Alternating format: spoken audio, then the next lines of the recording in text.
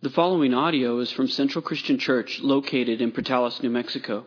To connect with Central, go to centralwired.org. So we choose to praise Him. Amen. I count on one thing, the same God who never fails will not fail me now. He won't fail me now in the waiting. The same God who never lays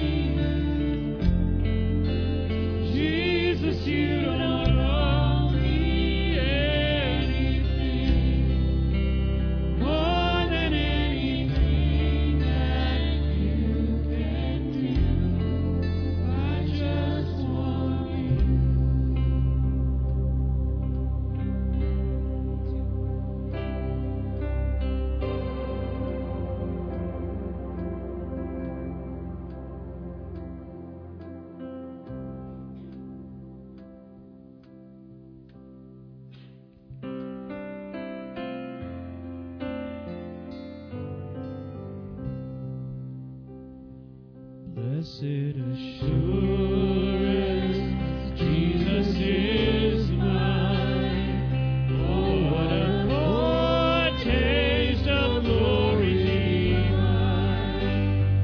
Heir of salvation, purchase of God, born of His Spirit, washed in His blood. This is my story, this is my song, praising my Savior all the day long. This is my story, this is my song, praising my Savior all the day long.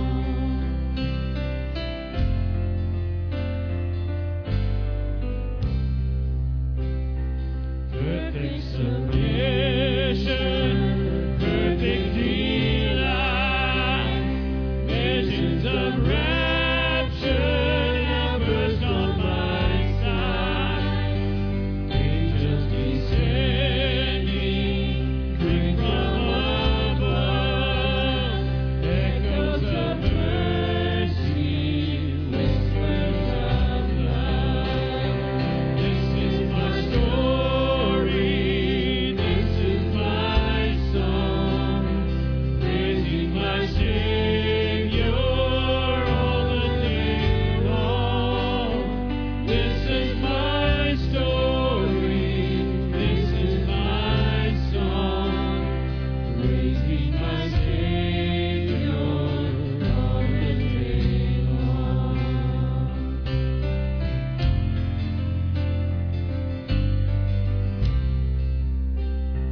Perfect submission, all is at rest. I am my Savior, and happy and blessed, watching and waiting, looking above, filled with His goodness, lost in His love. This is my story, this is my song, praising my Savior all the day long. This is my story, this is my song, praising my Savior all the day long. This is my story, this is my song, praising my Savior all the day long. This is my story, this is my song, praising my Savior all the day long. Praise God. Good morning, church. Good to see everybody here. Isn't it a beautiful day? I mean, this morning, I had to get up real early this morning and go work a few cattle, and it's kind of just a little crisp in the air, but the sun was shining. What a beautiful, gorgeous morning it was, and the day continues on as it's warming up. You know, I always enjoy doing these things, and I get to come up here, and sometimes I guess I'm kind of like the warm-up band, because over here's the real rock star, and I promise you, the message he's going to bring you in a little bit is just phenomenal. So get ready. It's going to be great. But before we get there, I got a few stories. I always got a story or two to visit with you about, and for those of you that know me and know where I've come from and what I do, and I've been involved in the livestock showing world. I grew up in it. I've been involved with families that have been in it. My kids grew up in it. It's something I'm still involved with, and I'm very passionate about, and I probably always will be until the day I die. I think it's a worthwhile program. But, go back with me a few years. I mean, we're going to go back to whenever I was like 18, 19 years old, somewhere in this time frame. And at that time, I was kind of winding down my showing career. I was about to get too old. And, we had a family that we had kind of started helping at the time. And it come time we were going to a show, and I believe we were headed to Silver City or something. And this young girl, that she got a calf or two, and a little blonde-headed girl named LaDawn, and we loaded her up and loaded her calf up because I believe it was Mother's Day weekend, and her parents owned a flower shop in town at the time. And so it was kind of, they couldn't go. We said, that's fine, we'll take LaDawn and her calf and we'll go. So, okay, think back with me. We're getting back in the 80s here, okay? So if you think of the pickup that we're in, if you had a pickup that had bucket seats in it in those days, wow, that was amazing. No, not only did we not have bucket seats, we didn't have very many four-door pickups either, did we? Most of them were single cab with one bench seat across there, okay? So imagine this. So we're cruising down the road, and I'm driving, and little Dawn's sitting beside me, and my mother's over on the far side, I believe. And we're cruising, and we're having a blast. I mean, we got the radio cranked up. We're singing. Having the time of our lives. And all of a sudden, LaDawn elbows me in the ribs. She says, you need to stop. And I said, stop? What? Something wrong? She said, no, you need to stop singing. And I said, why? She said, because you're just really not very good at it. That's why. Kids will say the dangest things, won't they? And a lot of times whenever they say it, it's something that's usually very, very short. It's very crisp. And a lot of times very blunt. And maybe it's something that we already know, but it's something we need to be told. And a lot of adults have a hard time telling us that. But a kid doesn't have a problem at all, do they? They'll point blank tell us. And I'm going to talk a little bit about another family that we deal with and work with right now, and they're very close and dear to us, and we work with them with the cattle. Are really in the show world, as they came into it, they were more sheep people, okay? They kind of worked in the sheep world. But the girl wanted to show, whenever she got old enough, 3 or 4 years ago, she wanted to show a steer. So Mom calls me and says, hey, here's where we're at. And I said, okay, come see me. So they did. We got her a steer first 3 or 4 years. Well, she had a little brother. Little brother's name is Grady. And Grady's just hanging in the wings over here the whole time. Well, guess what? Grady turned 9 years old this year. So guess what? It's Grady's turn. Guess what? Grady is fired up over this. He can't wait. He's excited. But now Mom tells him, okay, now Grady, now you got to realize this is your first year. You kind of got to pay some dues, okay? We're probably not going to go buy you the best, greatest calf in the world your first year. We're going to kind of get you maybe a little cheaper one, not quite as good one, kind of get along at county fair type of deal, okay? And he was good with that. He said, yeah, as long as I get to show a calf, as long as I get to show a steer. So they come and they buy a couple of calves, and that's kind of what we got for Grady. And Grady takes his calf home, and they get him halter broke, and I mean, he's just hugging on him and loving on him. Mom's sending me pictures all the time. I mean, and he names the calf Jimmy. And here we got Grady and Jimmy, okay? Just, I mean, inseparable. And it comes along last December, and that's the first show. It's kind of the show season in New Mexico. And we host it right out here in Portales. Been going for over 30 years. But they're there, and that morning I went by and I said, hey, Grady, what do you think today? How's it going to go today? He said, I really don't care as long as I don't stand last. That was his only goal for the day. He just did not want to stand dead last. And I said, okay, Grady, let's see how it comes out today. Well, it came out real good. He actually won his class. Okay, did really good. Grady and Jimmy had a great day. Good experience, and roll on. Well, as we rolled into the month of January, Jimmy, he developed a issue that we kind of get in cattle sometimes. And Jimmy started to bloat, okay? And for those of you who don't understand what that is, in the animal world, it's where they start to retain gas, and they just basically blow up until they can't release it, they can't belch it or the other way, and it builds up so much that it becomes toxic, and they get to where they can't breathe, and they die if there's not someone there to, help them really get it down. So Jimmy started bloating, and he turned into a chronic bloater. It was every day. Mom's calling me all the time. We're talking to this vet, getting this medicine, trying that medicine, switching this feed, doing this old remedy, this old wise tale. We're trying everything in the world. Nothing's really working on Jimmy. I mean, they're staying on top of him and they're keeping him alive. But in the whole time, Jimmy's really not converting. He's not doing as well. He's not eating as well as he should. Just he doesn't feel good, So as we roll along through this, we're starting to get to the end of the rope. We're like, I don't know what we're going to do. And then Mom calls me one day. And she says, I got to tell you this. I said, what's that? She said, we were walking to the barn this morning, and Grady told me, he said, Mom, I've been praying a lot about Jimmy to God. And she said, yeah, I know. I've noticed that you've been praying a lot. He said, you know what, Mom? God spoke to me this morning. And she looked down at him. She said, really? What did God say to you? He told me, be patient. And she told me, he said, I didn't have a word. I was speechless.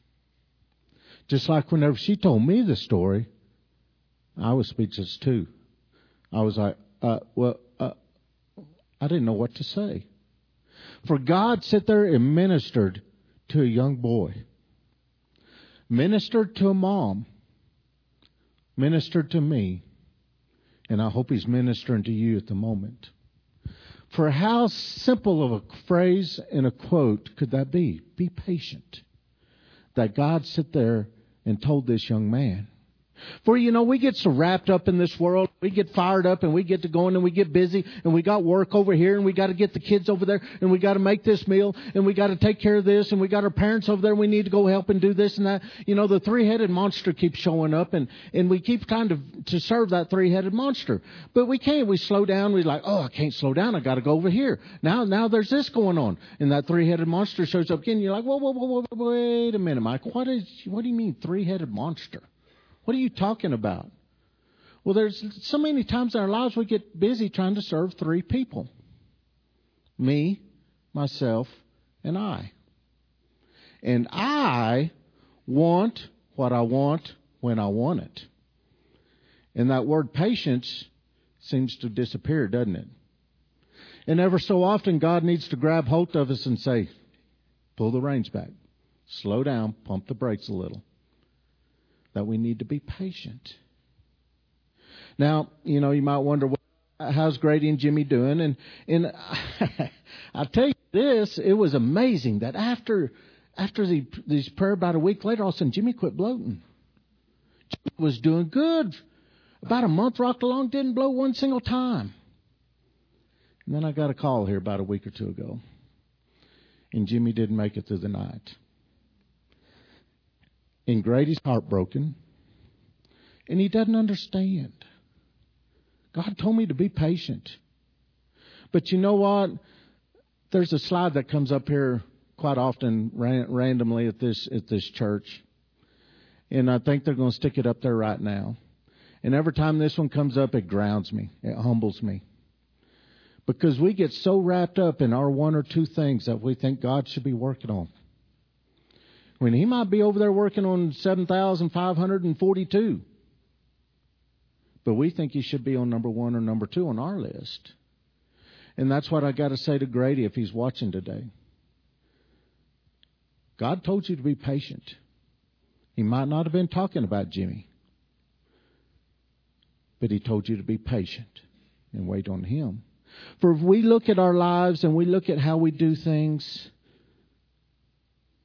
if we will but just continue to pray, continue to praise, repent whenever we stumble, God is going to do amazing, glorious things with you and in your life. If we will just be patient. Let's pray. Father God, we come to you this morning. As always, we praise you and thank you, Father. Father, we thank you for the sacrifice you made. As we come and we take these elements, that we remember. We remember what you did for us, Father. Father, as we, I'm sorry. I can say I'm sorry for the times that I get to feeding the three-headed beast. That I'm not serving you, that I'm trying to serve myself. I'm sorry, Father. Father, I ask that you give me knowledge. You give everyone here knowledge. You give us wisdom as we go forth and we do your work. It's in Jesus' name that we pray. Amen. People rarely read warning labels. They're on everything. If you've ever seen the commercials on TV that have the latest wonder drug for whatever you're dealing with, it's a minute-long commercial, and 45 seconds of it is all of the things that will kill you on it. You know, don't do this, or this. How about this one? On your hairdryer. Now, let's go back to those a little bit. We want to look at them one at a time. How many of you really have this as a problem? I'm scared that if this is the situation that your hairdryer is running while you're sleeping. Or how about this one with your baby stroller?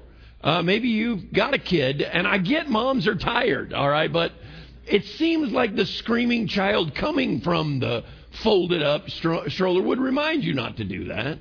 Or what about this morning on the Chipotle truck? They had to put this on there because they were afraid too many people would mug them. Or how about the at-home dental kit that includes the Makita drill? This is not meant to be used in that realm. And I'm just like everybody else. I like a clean pressed shirt, okay? I like my shirts pressed.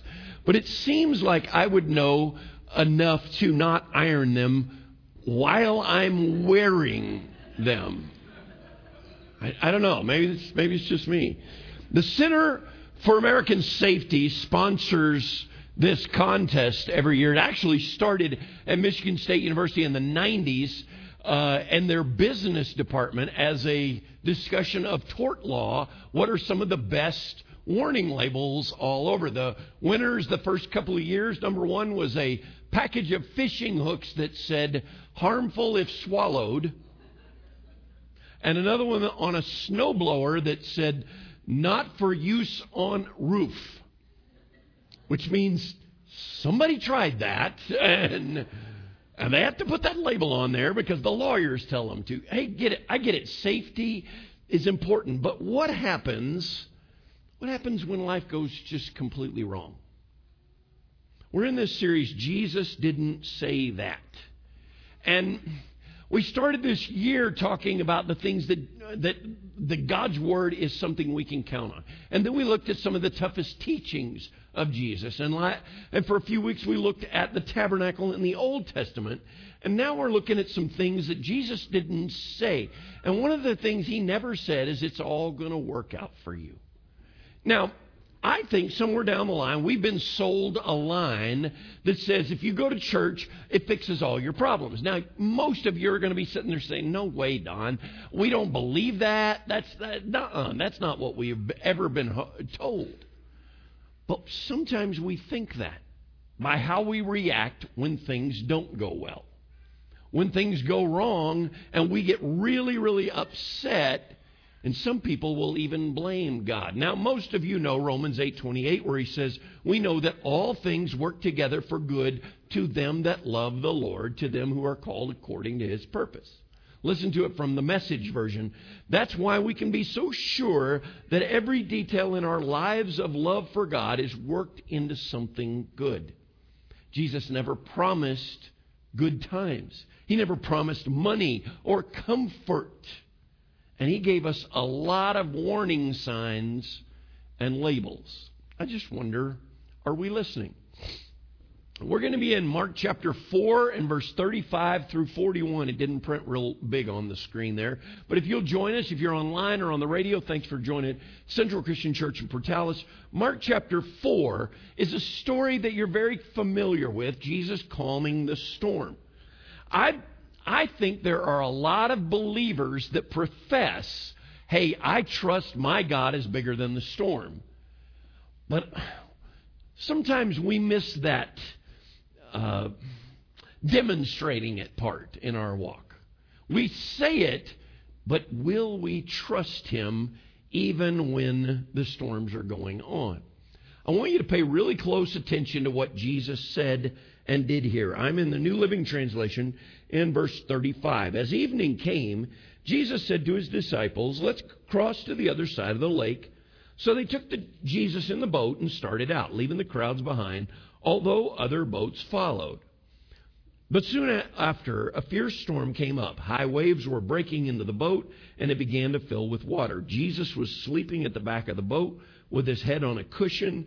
The disciples woke him up shouting, "Teacher, don't you care that we're going to drown?" When Jesus woke up, he rebuked the wind, and he said to the waves, "Silence, be still." Suddenly the wind stopped, and there was a great calm. Then he asked them, "Why are you afraid? Do you still have no faith?" The disciples were absolutely terrified. "Who is this man," they asked each other, "that even the wind and the waves obey him?" Now, we've used this phrase here a lot. Context is king. What is going on around this story? It is quite possible that the day this story happened started for Jesus back in chapter 3 at about verse 20. In that section of Scripture, he cast demons out of a man, and they accused him of being the prince of demons. They started a confrontation with Jesus. Well, only a prince of demons could cast out demons. That may or may not have happened on that day, but at very worst, it starts at the beginning of chapter 4. And look at what is happening all through chapter 4. He's teaching. He's telling parables. He's showing his mastery over Scripture and what is going on. He's done this all day. It's evening time, and he's tired. He's physically worn out. You need to know there was a storm brewing before the storm that we hear about, which leads me to a question. How do you react? How do you process things when you're exhausted?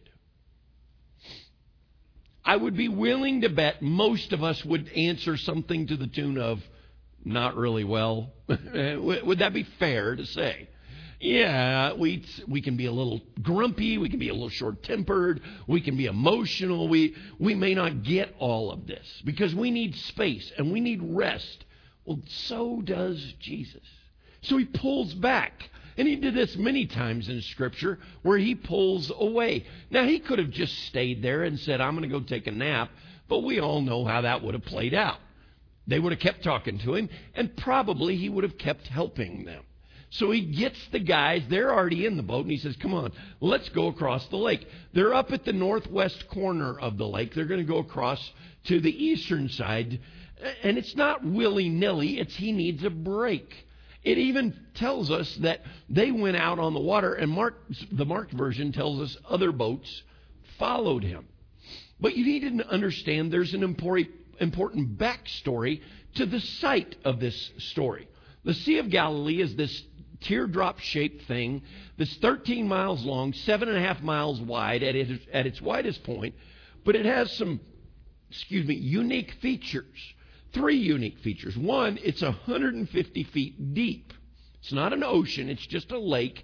You can see across it in most places. Number 2 is it is 680 feet below sea level. And number 3 is off to the west is Mount Meron and some other mountains, hills, hill country that we would see. Now, you and I live in this land where we're up on a mesa and high winds come across here. We get wind all the time, right? That's exactly what's going to happen when wind comes up, a storm comes up, hits this mountain, and it's going to come swooping down over the lake. And it happens. When we were there in Israel, one day we're there, it's like glass out there. It's smooth as can be. 3 hours later, there's storms everywhere. And nothing was prepared. You never saw it coming. It often happens without warning. Now, you and I, through American eyes, we want to look at this and say, why didn't they just go back? Or why did they go at all if there was a possibility of a storm? Well, we have a couple of things in our plate. We have hindsight, and we have GPS and the Weather Channel. So we have all those factors that they didn't have those things. And they didn't know the whole story. We get to see this. They didn't. They knew Jesus was special, but they didn't know it all. They didn't know what was going to happen, so they got in the boat. Let me ask you this. If you knew you were going to be in a car wreck on a certain day, would you drive that day? Good grief, no. At 11:30 on Thursday, you're going to run into a Buick. Guess where I'm not going to be at 11:30 on Thursday? I'm boarded up in my house, right?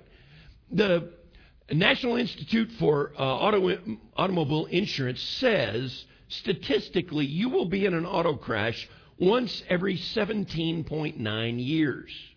That's what the average is. So 3 to 4 crashes over your lifetime. Side note, if you haven't been in a wreck in 18 years, stay away from me. All right? So,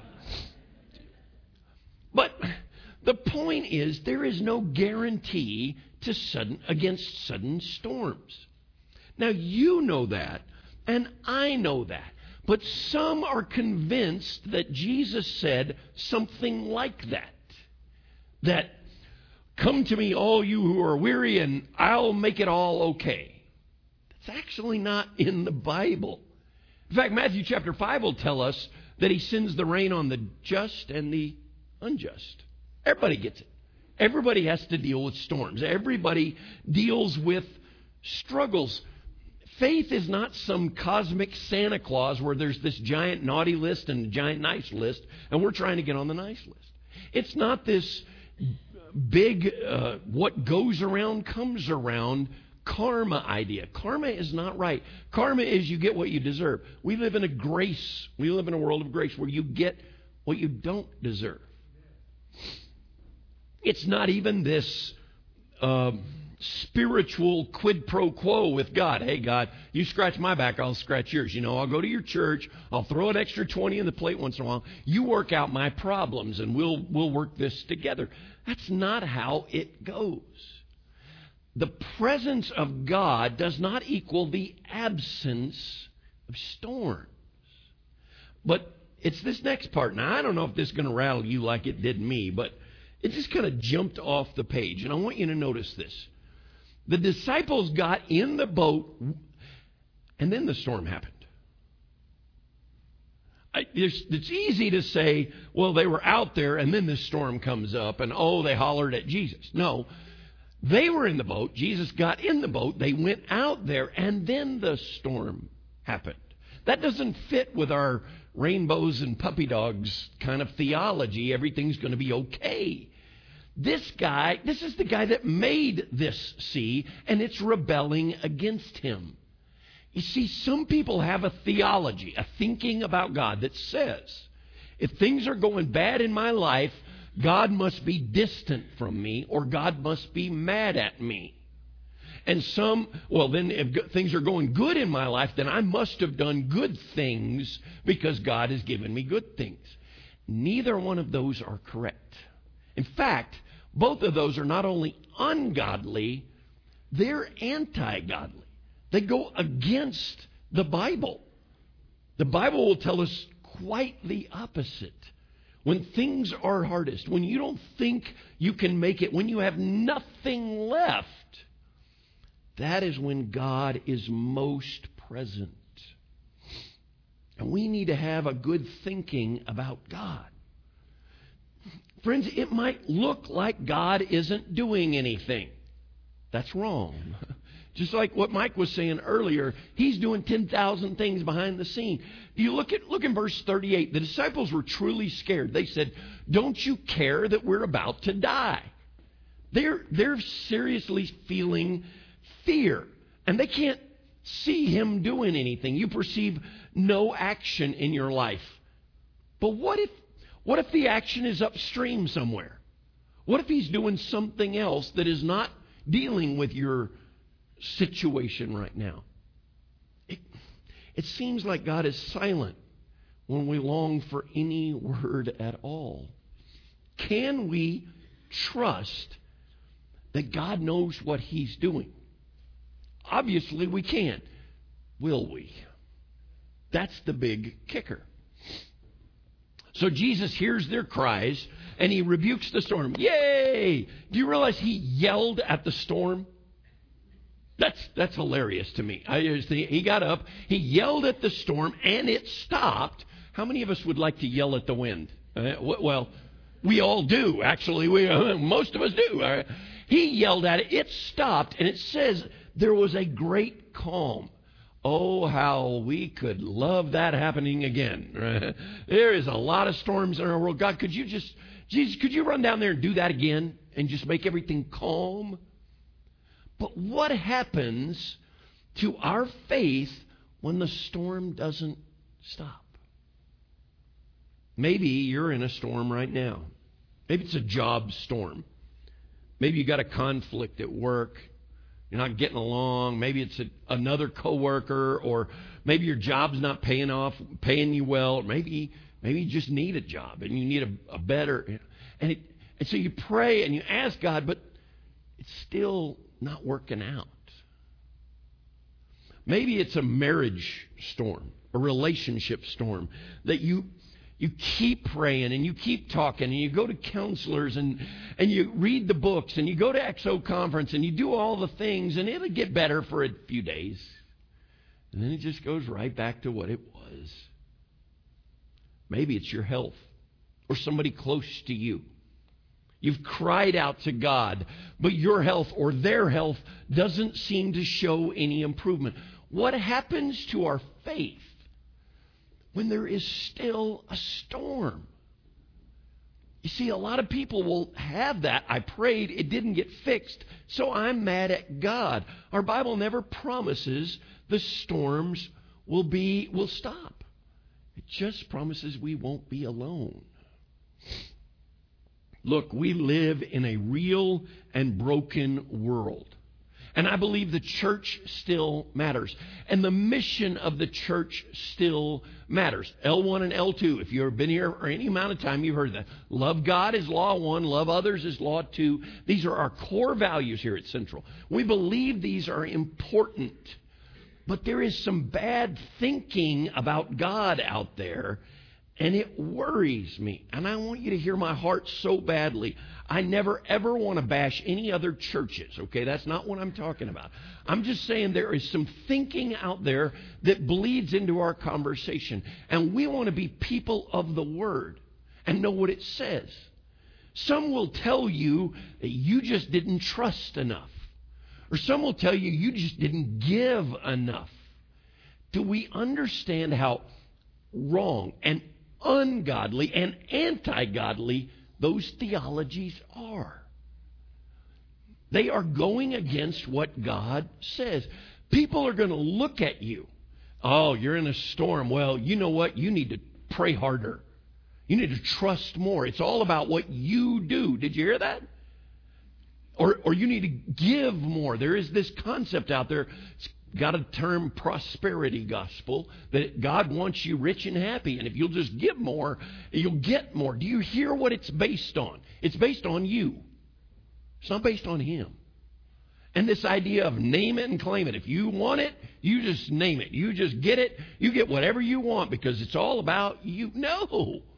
That is not the gospel of Jesus. The gospel of Jesus has always been based on what He did, not what I did.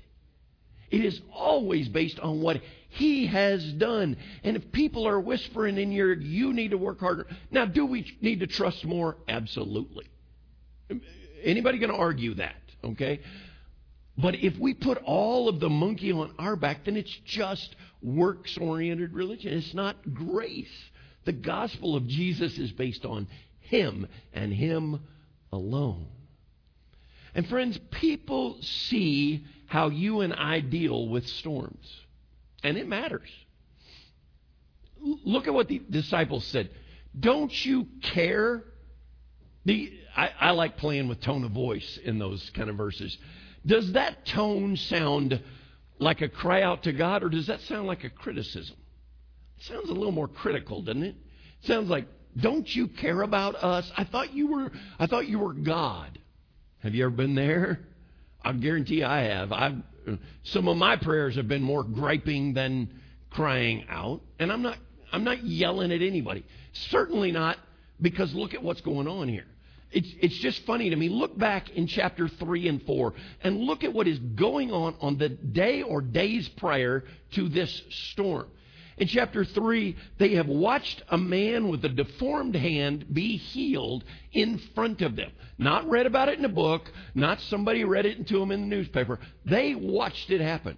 They saw another man possessed with a demon throwing all kinds of fit, and Jesus cast it out right in front of them. And in the 4th chapter, he talks about mustard seed faith. And if you just had just a little bit of faith. Even look down in chapter 4 and verse 11. He says, you've been given, you're blessed to understand the secrets. I speak in parables to all these other people. You've got all of these answers.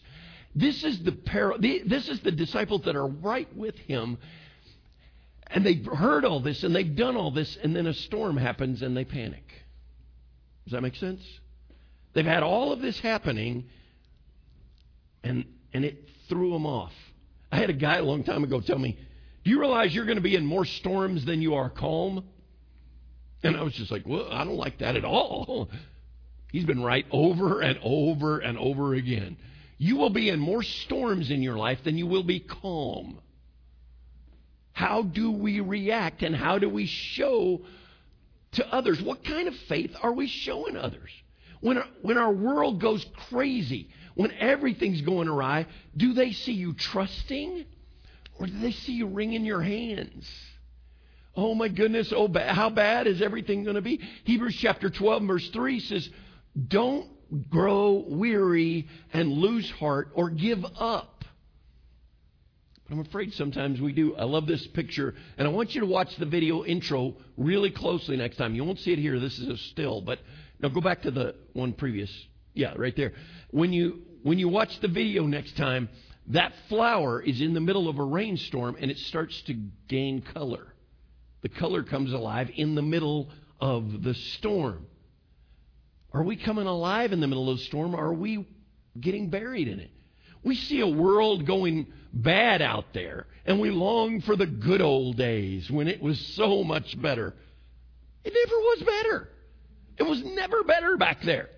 Never. There was never a utopia. There was never a, well, in my day. Well, in my day, we did dumb things too, okay? There was lots of dumb things. It's a world going bad. I've heard Christians fretting and saying, well, if this doesn't get fixed, we're going to lose everything. Do we hear ourselves? Christians, do we hear ourselves? We're putting our trust in politics. We're putting our trust in economics. We're putting our trust in the wind and the waves, not the one that created the wind and the waves, that is bigger than the wind and the waves. God is calling us to trust Him and let other people see us trusting Him even when the waves are bad. Look, I don't like taxes either, and I don't like how things are going in our world either. But if we're all just fretting and worrying and, oh my goodness, we're missing out on an opportunity to teach faith. Listen to the last words Jesus says to his pals right there. He says, do you still have no faith? How those words must have hurt him.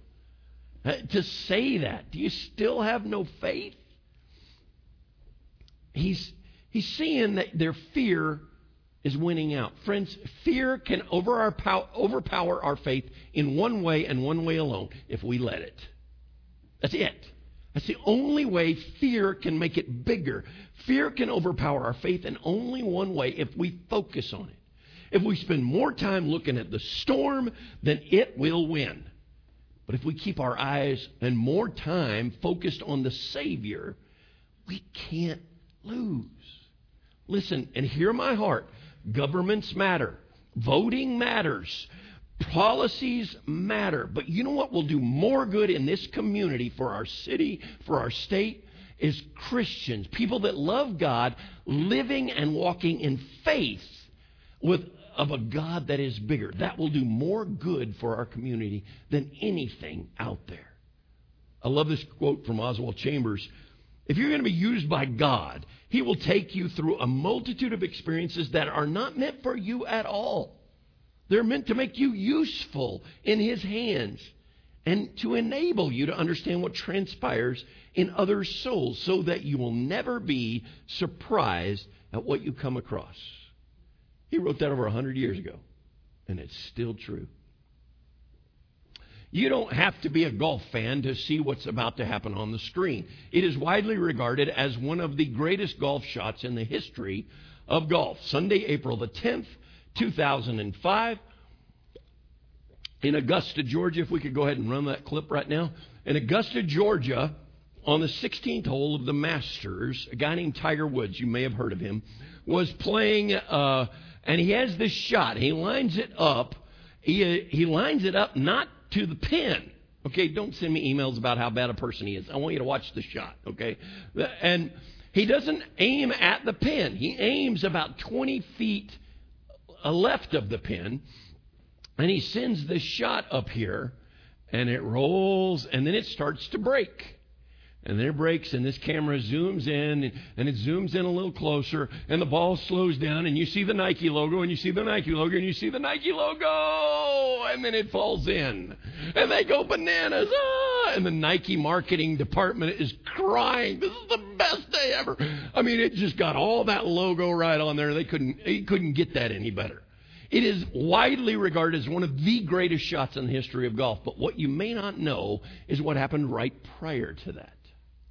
You see, Tiger was fighting off a guy named Chris DeMarco. I had to look him up. I didn't even know who he was. Couldn't even remember who he was.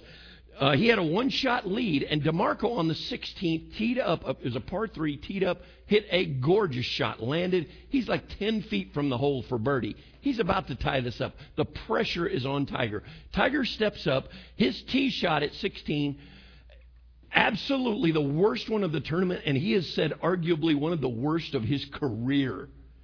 He shanked it. He overshot the green by about 30 yards. If you saw where he started, he was way off in the rough, like he'd been watching videos of me playing golf. It was terrible. It was the worst ever. That mess up, though, set up one of the greatest victories in history. Hear me now. Often, right before a really big thing God is going to do in your life, it might look like everything's out of control. It might look like everything is falling apart. Jesus warned us that following him would be difficult.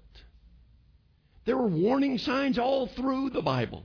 He never once promised riches. Anybody that tells you anything different is selling something.